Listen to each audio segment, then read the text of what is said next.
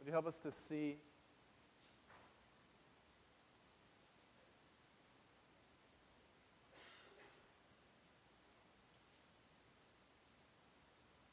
Because the beautiful thing is, as we see you, we become more like you. So make us more like you because we know you.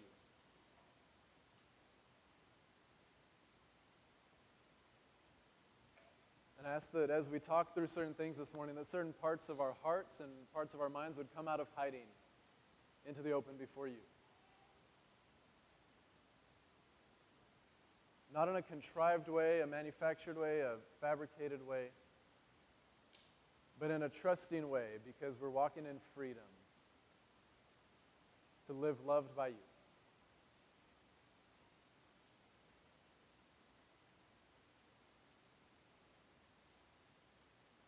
Amen. Where did Zachary go? I think he bailed on me. Josh was up here with me last week. And I was going to have Zachary come up this week, but I think he took off, which I'm just going to have to improvise, which I don't mind. Good morning. We've already had a full morning. I've never had that many announcements. It's good stuff, things I'm excited about. But I have a confession. I know where I'm supposed to start this morning. No idea where it's going to end. Help?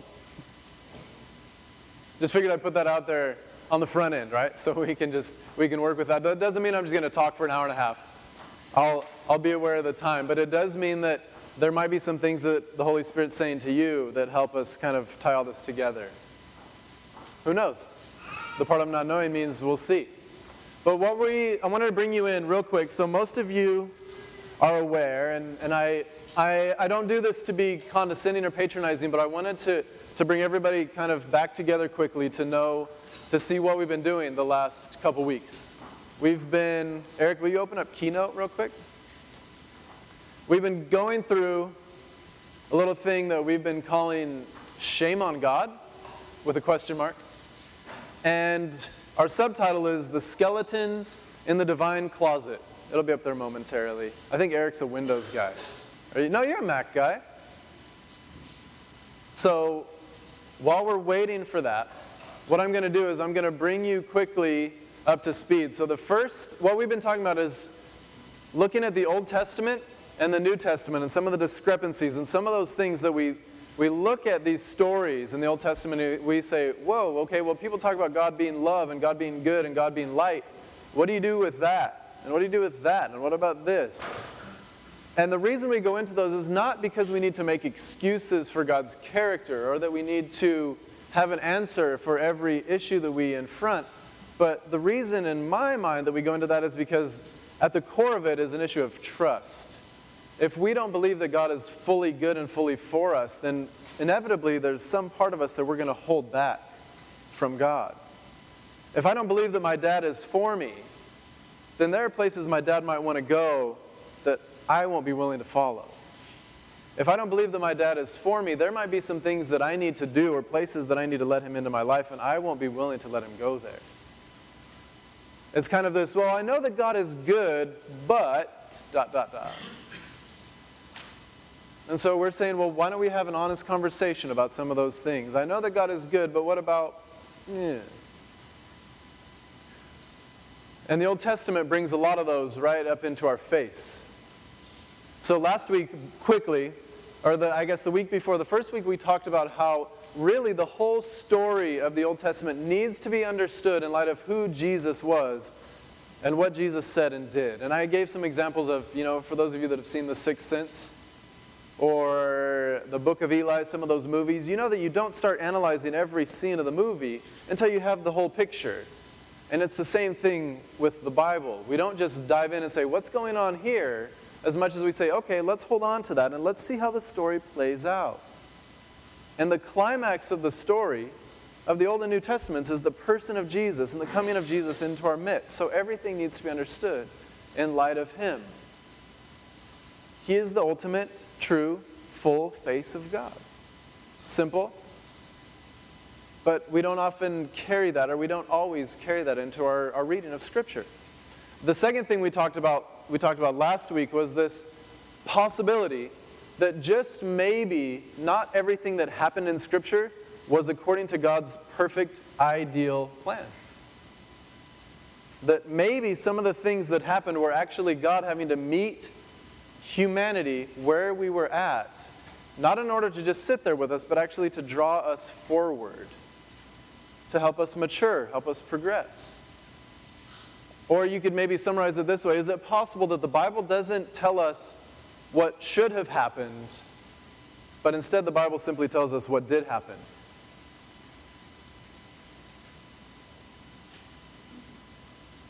And what that means, we see things like Jesus saying, "You have heard that it was said, don't do this, don't do that." And he says, "But I tell you," and he takes it to its completion, its fulfillment. So I'm not going to go more into it than that, but we're going to need to have those things in mind as we go into this morning, because it all actually ties together through this third and final piece. So the first thing is Jesus is the more to the story, and that talk is online if you missed it. And the second piece is Jesus is pulling us, meeting us in our reality, and pulling us towards the ideal. And the third piece we're going to go into this morning. So to do that, we're going to start in the beginning. And there's going to be some pieces of overlap from my very first actual talk here at Coastlands. We're going to throw back to that time when I was like, let's just go for this. It was about a year ago and some change. And I believe that Beth was a part of it up front. So come back up. And Adam and Aaron aren't here this morning, but Adam was a part of it. So we're going back to the beginning, and we're going to look at something that happened with Adam and Eve in the garden with God, because this dynamic actually flows into how we understand all of Scriptures and humanity's relationship with God. So we have Beth up here, and I need 2 more people for now. So Beth, come have a seat. Greg, perfect. How about you be the Father? You be the Holy Spirit. We need a Jesus, so we need a word. So basically we have the Trinity here from the very beginning. Genesis 1, in the beginning, Elohim, remember, plural. In the beginning, Elohim created. So we're binitarian right now. Somebody make us biblical. Thank you, Cynthia.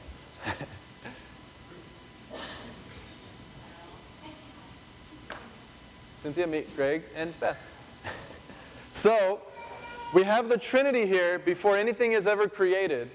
And there's a lot of the story that we'll share at another time or revisit another time, but they want a family, right?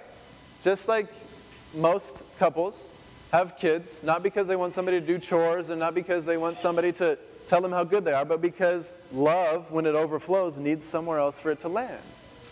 So, God creates Adam and Eve. Anybody? Come on. Crickets. We need an Adam and Eve up here. God creates Adam and Eve.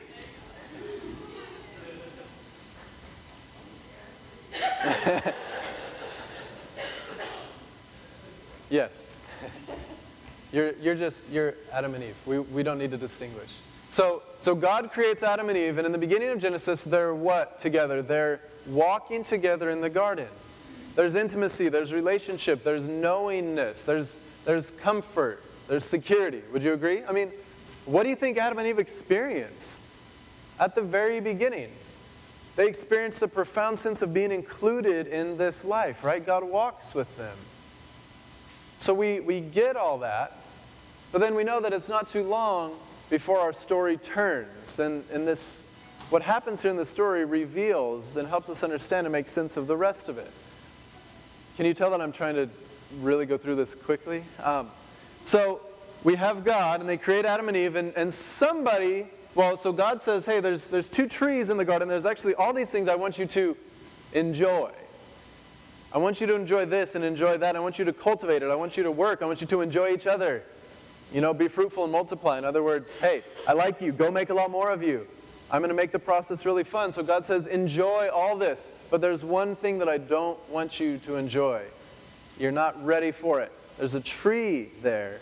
It's called the tree of the knowledge of good and evil. And God says, don't eat from that tree, because the day you eat of it, in dying, you will die. Which is an interesting way to put it. In dying, you will die. And there's another tree that's the tree of life. And they're checking it out, and they're like, well, actually, okay, I'm just going to skip over some of those details. Somebody comes into the picture that really quickly throws things off for us. It's a lizard. It's a talking serpent, a walking talking serpent. So can we have a serpent that wants to, whoa, that chair was it. Do we have somebody that wants to be our, yeah. Wait a minute, why are you cheering for yourself? You scoundrel. So you're a great serpent. You're great Geico gecko. So this lizard, this talking serpent lizard comes up, and actually, so now we need to know who's Eve, actually. All right, so the serpent comes to Eve and says, hey, you see this tree over here? And the serpent says, I got a question for you, beautiful. Did God really say? Did God really say that the day you eat from this tree, in dying you will die? Now, what is the serpent getting at there? What is the serpent introducing into Eve's consciousness for the very first time? Doubt. This possibility that God is holding out on her. I know none of you have ever had that whispered to your minds, right? Never had that. But the serpent's original lie is, did God really say? There's actually two layers to that. Did God really say? In other words, can you trust yourself to really be connected with God like you think you are? And then the second layer, because God knows that as soon as you eat from it, you will not die, but you will be like God, knowing good and evil.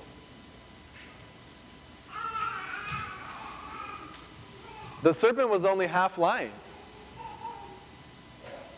And Eve sees that the fruit is good for eating. And Adam, you aren't actually so far off. You're right there in the picture, Adam. You're just kind of silent.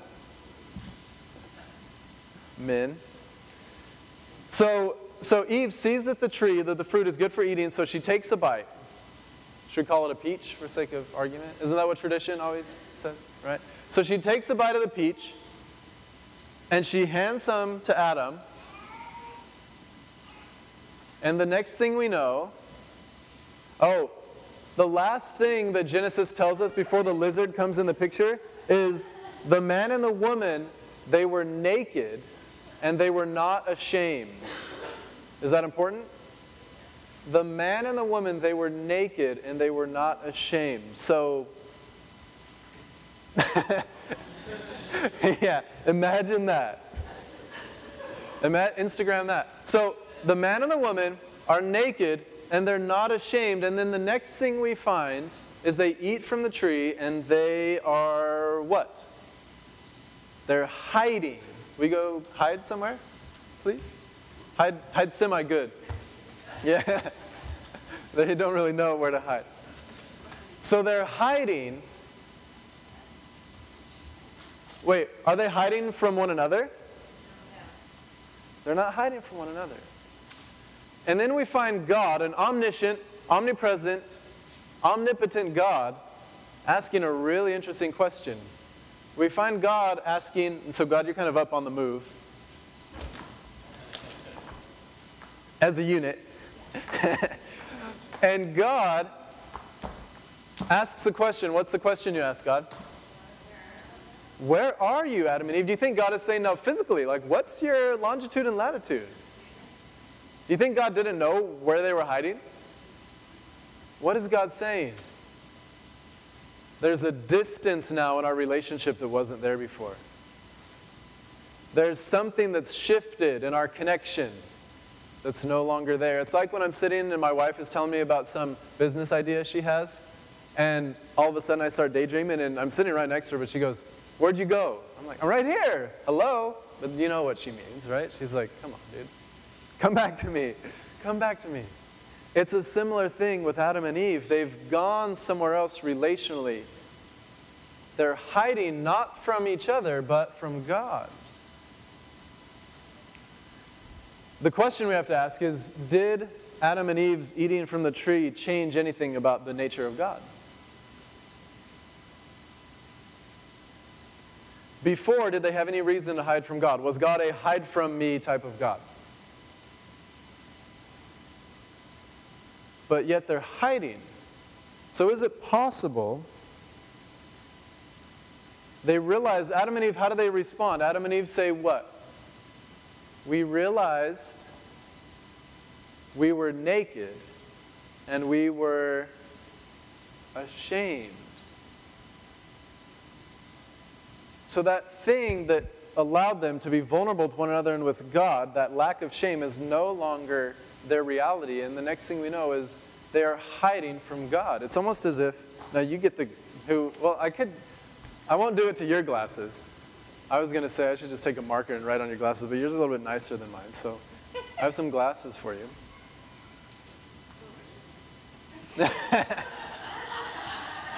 It's true. So all of a sudden, it's as if they have this new filter through which they see God that causes God to be someone that we must hide from. You guys okay up here for a minute? I'm gonna do one of those little pause, freeze, step out. Let me tell you guys a couple stories. I'm sure you've experienced this. So I had class, I studied Chinese in China for a while. And I remember one day I told my teacher, I said, "Hey, class is particularly good today. Thank you. This was really helpful." And a normal response would have been, "Cool, thanks." But you know what she said? She's like, "Oh, so you're saying the other days weren't good?" She was like a third joking. But you're like, what? Why do you even say that, right? One time Sarah had a conversation with a friend of ours in China, and she was encouraging this friend with things like, "Hey, you're really good, you're gifted at language. So I think that you should actually take more time instead of just learning at home. What you should do is start coming to school and spend like 8 to 10 hours a week investing in your language skills because you're really good." And she's like, "And what you could do is you could get a house help or you can get a nanny for really cheap that would be great for your kids. And, then it'll free you up to do all these things." And my wife is meaning that very encouraging, right? She's just thinking practically, trying to encourage her. And a few weeks later, the friend comes back, and the friend is like, "I have some beef with you. I need to get this off my chest. We need to talk about this conversation we had recently." And Sarah's like, "Okay." And the friend was like, "Well, so here's the thing. When you told me that you thought I should go and have class at the school, I felt like you were saying I'm not disciplined or structured enough or dedicated enough to do it on my own."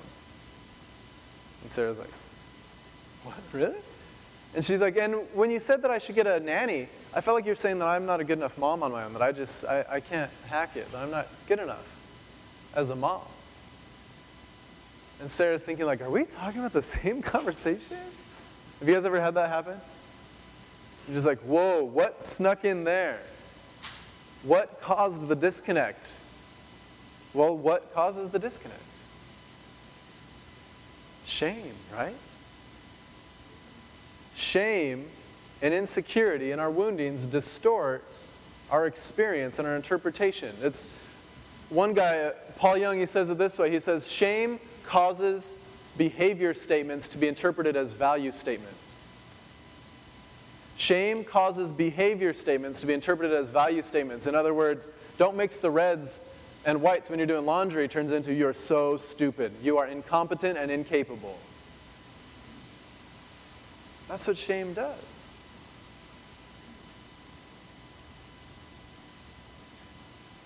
Are you guys thinking of some examples that you've experienced? You're like, what got in there and totally hijacked that relationship? Often it's shame.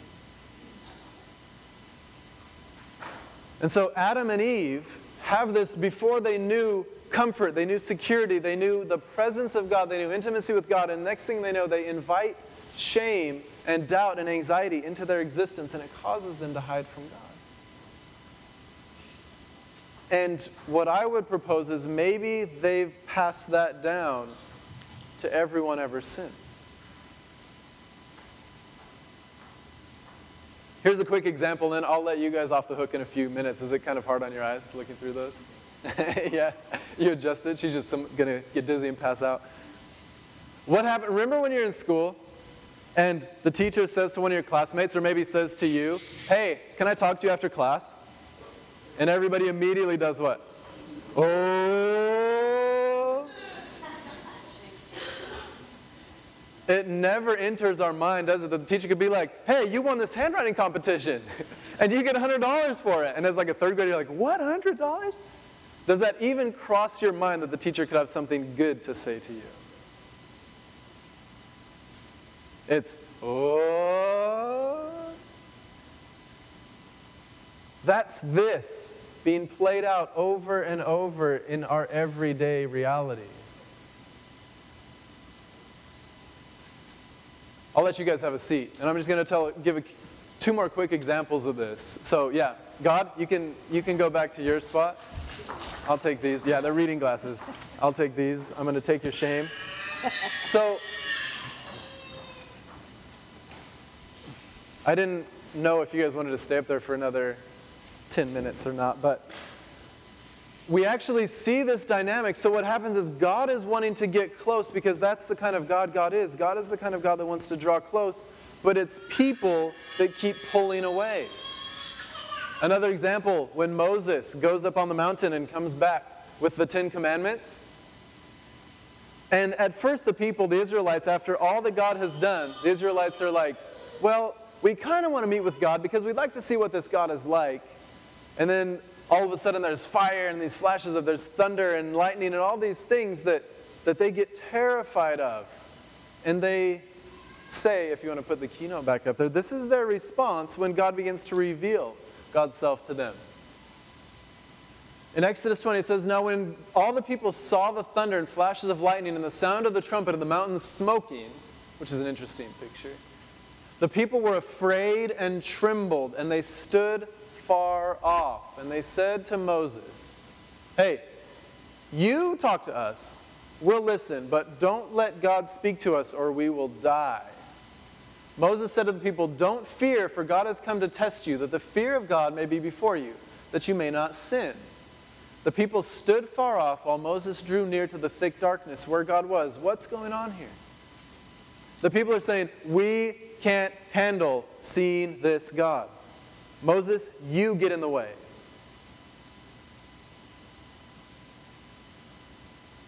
There's a lot of dynamics going on there that we don't have time to go into, but God initially and essentially is pulling close to them, and they're saying, And isn't it interesting, when someone makes too much of an effort to draw close to you, how do we respond?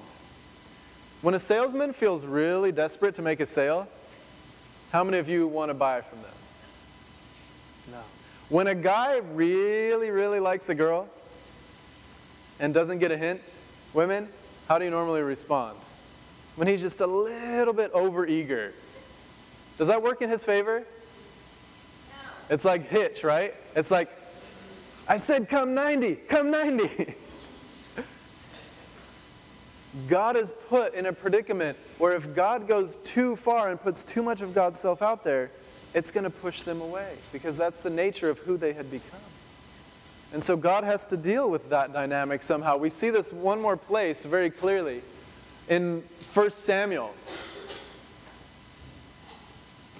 So they're doing great with Samuel as the prophet, as the man of God. We can do this in 5 minutes. And it says, then all the elders of Israel gathered together and came to Samuel at Ramah and said to him, behold, you're old, which is a great thing to tell an old person. Behold, you're not getting any younger, and your kids are kind of a mess. Now appoint for us a king to judge us like all the other nations have. But the thing displeased Samuel when they said, give us a king to judge us. And Samuel prayed to the Lord, and the Lord said to Samuel, hey, do what they're saying. Obey the voice of the people in all that they say to you. For they have not rejected you, but they have rejected me from being king over them. What is God saying? I wanted to be their king, and they would have none of it. Was that because they saw God clearly and knew that God was good, that God was for them, that God was with them? It was because they had no idea who God was. And God says, hey, even though this breaks my heart, I want you to let them know what's going to happen. According to all the deeds they've done, from the day I brought them up out of Egypt, even to this day, they've forsaken me and serving other gods. They're also doing that to you. Now listen to them, only you shall solemnly warn them and show them the ways of the king that shall reign over them. And God goes on to describe, this is what this king's going to do to you. He's going to take your women and he's going to make them his own. He's going to take your land and your livestock and make it his own. It's not going to go good for you. This king is not going to be for you. And they say, well, we'd rather have any king but you, God. Because they did not see God through reality. So it brings us back to our other story of people being here and God wanting to draw close and God needed to meet them and saying, look, let me show you more what I'm like. But they did not see God in fullness. Remember a few weeks ago I mentioned that passage? We all know the verse in Matthew 11. Remember the one that says, come to me, all you who are weary and heavy burdened, and I will give you rest. Take my yoke upon you, for my yoke is easy and my burden is light. We all know that verse, right? But we don't often give a lot of weight to the thing Jesus says right before that. He says, no one knows the Father but the Son. No one knows the Son but the Father. And I will reveal the Father to those I choose. Which is not a predestination statement. It's a statement of, I choose all of you. He says, I choose to show you what the Father is really like. Meaning, all of these guys through this whole story, yes, they walked with God to an extent. Yes, they knew God to an extent. But no one knows the intimacy and the goodness and the purity and the light that is in the Father's heart. And Jesus has come to show us that. It was like through all these different means, if we still had our Adam and Eve up here and our humans up here, God is trying to break through to them. God is trying to get through to them. Does it ever work? It's like God pushes forward and they run away, and God pushes forward and they run away. And eventually, God waits. Somebody asked me recently, why did Jesus wait so long then? If Jesus was the one that could fully show us the face of the Father, why did Jesus wait so long to come as a human? Galatians says that he came in the fullness of time. Go back real quick. Let me ask you a question. So in Exodus, yeah, you can just hit the delete key or drop back in there. So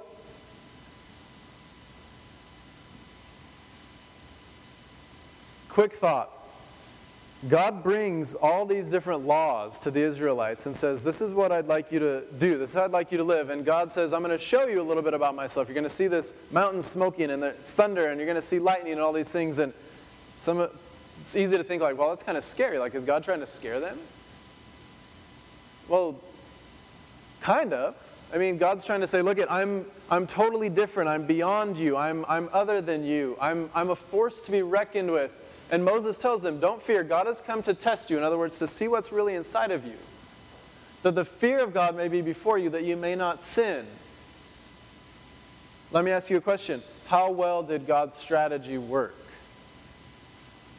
What were they doing within like a month of this encounter?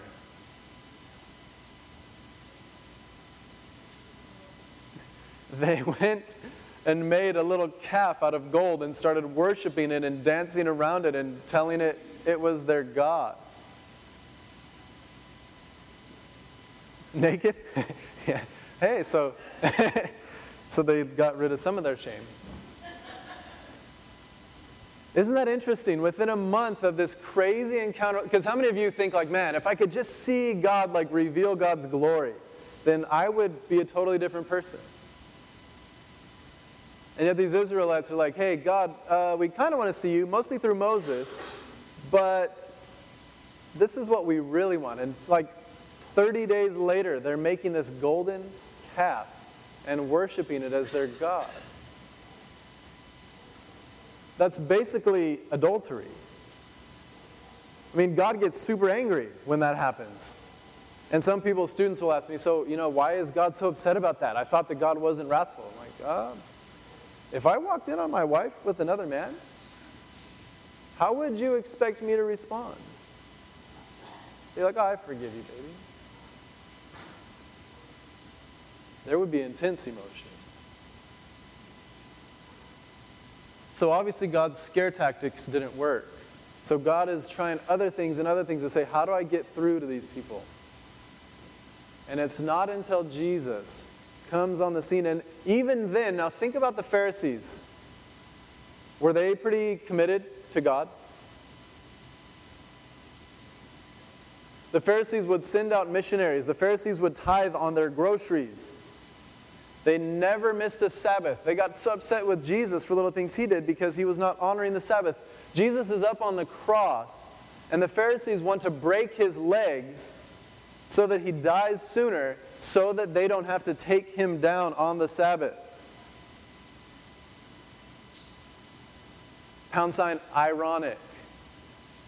They were so committed to fearing God, yet the problem was what? They had no idea who God really was. And Jesus comes with a human face and tries to get close to them, and even then they don't totally get it, do they? Jesus says to the Pharisees, he says, you search the scriptures, you memorize all of these scriptures because you think that in them you will have life and you will meet with God. Yet you don't realize that the scriptures are talking about me. They all point to me. And you miss that somehow.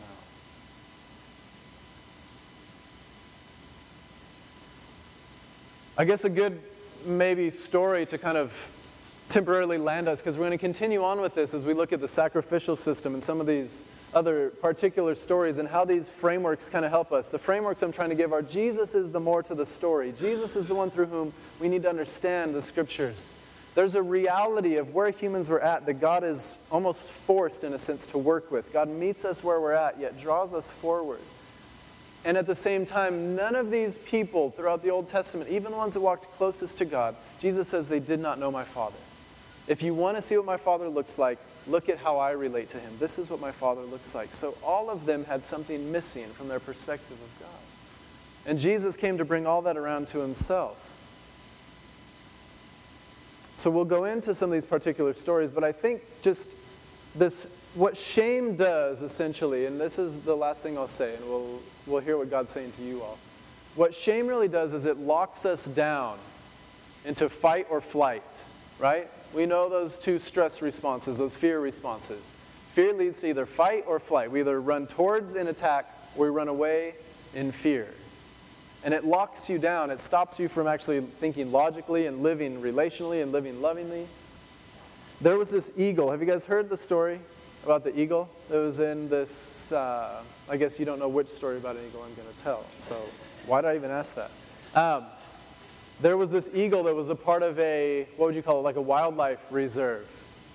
And it was somewhere between a zoo and a, kind of safari, wide open type thing. But this eagle had lived most of its life in captivity. And it came time for the eagle to be released. And so these workers take the eagle in its cage, I guess you could say. They put it in the cage in the back of a truck and they drive it out into the wilderness, out into the open. And they're thinking, all right, as soon as we open this cage, this eagle's going to what? Just go. So they back the truck up, and they open the cage, and they're watching, and they just get out of the way to see what the eagle does. And what does the eagle do? Any guesses? It goes and cowers in the corner of the cage. And they're like, didn't see that coming. And they try to lure it out with food, and they try to kind of coax it out with different things, and nothing draws it out. Until finally, you know what happened? another eagle of the same type is flying off in the distance and calls out to the eagle in the cage. And it was like, without looking back, this eagle in the cage just spreads its wings and is meeting the other eagle in the air without a moment's hesitation.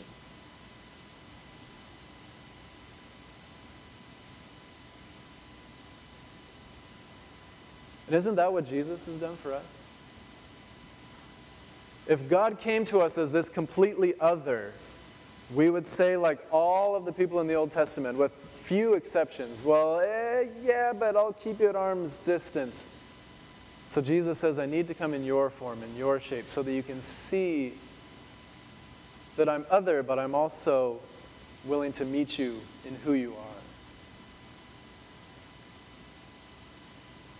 Now, where we'll have to go probably next week is what Jesus does to our shame, which is a really fascinating ride. And it has to do with the sacrificial system. But we're going to land here for now and just kind of have to just temporarily pause on this until we have time to develop it further.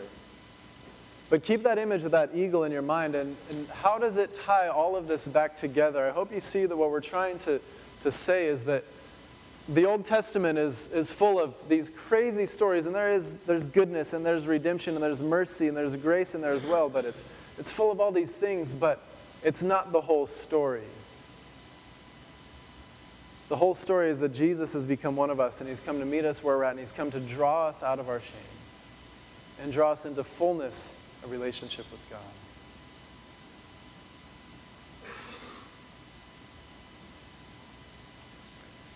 I wouldn't have thought of that if I was God.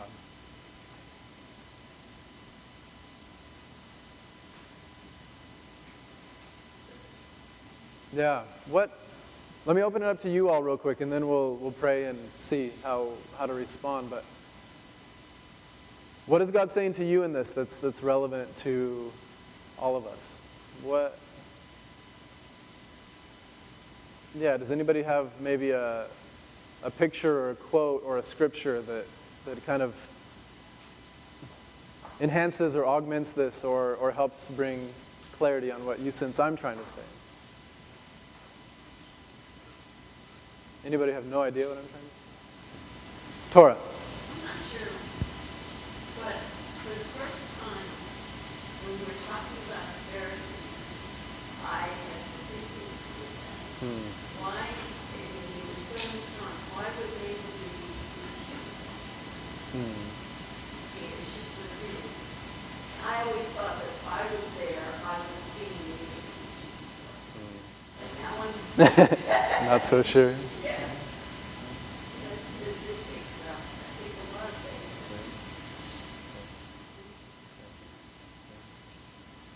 It's almost as if, and this leads us into where we need to go next week, but it's almost as if we are so, these are so much a part of who we are, that Jesus has to find a way not to just come, because if Jesus comes close, if God comes close, and this is what I see, what am I going to want to do? I'm going to want to keep him at a distance, right? I mean, that's what shame does. When you do something and makes your parents angry, and then they want to come and talk to you about it, right? It's like, let's wait till everything cools down a little bit. I had a not super wonderful parenting moment with Zachary yesterday. And I was like, yeah, as I try to draw close to him to redeem it, what does he want to do? He's tempted to pull away because he sees through the lens of what he has done. He's like, no, I'm in trouble. So he pushes me away. So no matter what God tries to do to get close to us, there's this filter, there's this blockage. So the thing Jesus has to figure out is not how does God come and clean our lenses off, but instead, how does Jesus come and get inside our lenses from the other side so that they can be healed? That's where we need to go next week.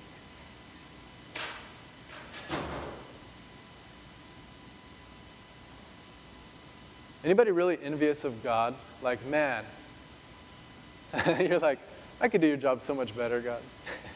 We give God a lot to work with, don't we? And God is just so relentless in pursuit of us. God says, that thing that distorts what you're seeing, what you're doing, I want to heal that, but it's going to be tricky and it's going to cost me everything. But I'm up for it. Yeah, Pamela. And then we'll hear from one more. Yeah, absolutely. Like when you're sleeping in a dark room and somebody comes and just switches on the light and you're like, oh, thank you. No, you're like, I'm going to kill you. Yeah. One of the reasons Adam and Eve wanted to keep God at arm's length, thank you, Pamela, was because God's goodness exposed their bankruptcy. God's comfort and God's light exposed their darkness. God's security exposed their anxiety. God's wholeness exposed their shame.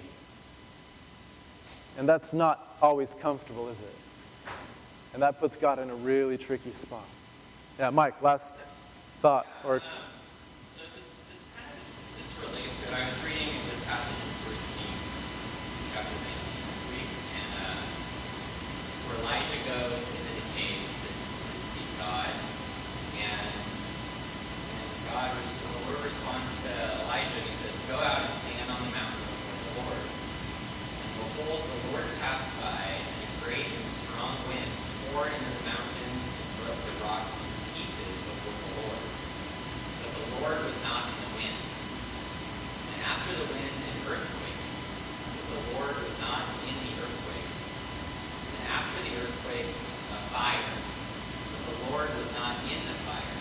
And after the fire, a still, small voice. And it just connected something that connected a thought for me was that sometimes nothing arrests our attention more than fear. And there's this theme of fear being associated with God's character throughout the Old Testament. And I'm kind of early processing here, but I kind of wonder if it's just the fact that for so many of us, fear, nothing gets our attention more than fear. And so that in the same sense that God uses the earthquake and fire to arrest our attention, it's had our attention. It's actually that still small voice that we're listening through, and it's not. And so it's just this kind of vision of possibly sort of an interaction, and I don't know if on a regular basis it's just to think like we have so much noise in our lives, and then sometimes God has to come in and start kicking over tables and chairs to just get our attention. It's not God that's that crazy noise. It's just, to grab our attention. So Yeah. Interesting. Yeah, that's a cool connection. I hadn't connected it with that story. Thank you. Yeah. Phil, there's always time for you to talk about it. It's kind of interesting too, is how God is continually He's walking with us, and whatever job this God in my mind, we're sort of seeing the conviction of the Reformation, because if Jesus and God, that in our hearts we intuitively know what you're saying, and kind of goes on with Mark said last week in the book. You see the God that when you really see the Old Testament and you're exposed to us, that we met, that's where we were at. And if Martin Luther would have thrown down that heavy of a trip on everybody, it would have been real but they were able to handle the amount of Reformation time after wow. So now being able to come and really revisit the Pharisaical religion that we once built, even with the Holy Spirit filling our lives, we can still once again create God of fear and never get God. And now we're having to do that fearful God again. It's like a whole world that we live in the West. Look, act busy, God's coming back. That whole thing, he's going to come down and crack our skulls. That's what he's going to do. Yeah, absolutely. I mean, isn't that what religion is founded on? I guess that's kind of where we're going next week, is religion is founded on shame, and that's what shame on God, that's why we're calling it this, is because it's not shame on you, God, it's we humans projected our shame onto the face of God. That's why we can't see. That's what this means, is that we take our insecurities, our doubt, our fear, our brokenness, and we project it. You guys know, if you're psychology majors, or even if you've taken one psychology class, the idea of projection, right? You see in others everything you don't want to see in yourself. That's what we've been doing to God the whole time. And so we put these defenses up. And God says, how do I get behind those defenses? C.S. Lewis has this picture that he kind of calls it stealing behind the watchful dragons. It's like we have these defense mechanisms that we put up that are always raring to go, and God has to get around them somehow, and it's not an easy thing.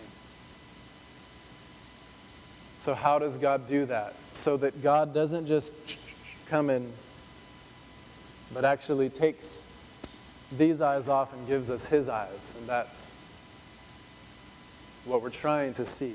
That's what the Christian life is. It's trying to see the Father through the eyes of Jesus. So, yeah, thank you all for your, that's going to be,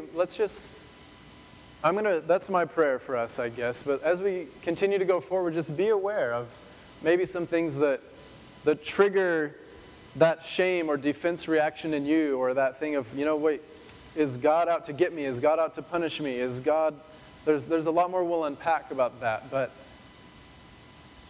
when you see this kind of triggering you and wanting you to push other people away, that's a sign of shame at work. When you see this wanting to push your, close relationships or family members, parents, whatever, or coworkers, when we want to push people away, often it's because something's triggering our sense of shame. And we want to just go into defensive mode. So Jesus, thank you that you're tender enough with us, that you don't just come and, break our glasses or rip them off our face and stomp them on the ground, but you get inside of them and you want to give us your eyes. You want to give us your eyes for the Father, your eyes for one another, your eyes for community. So would you help us to be the kind of people that not only bring safety, but we feel safe because we know who we are in you. And help us to grapple with the reality of those of us that have gone before in the Old Testament and even in the New, and those around us in areas that we have projected our shame and guilt onto your face and distorted your image. Would you heal that? Jesus, would you heal that in us?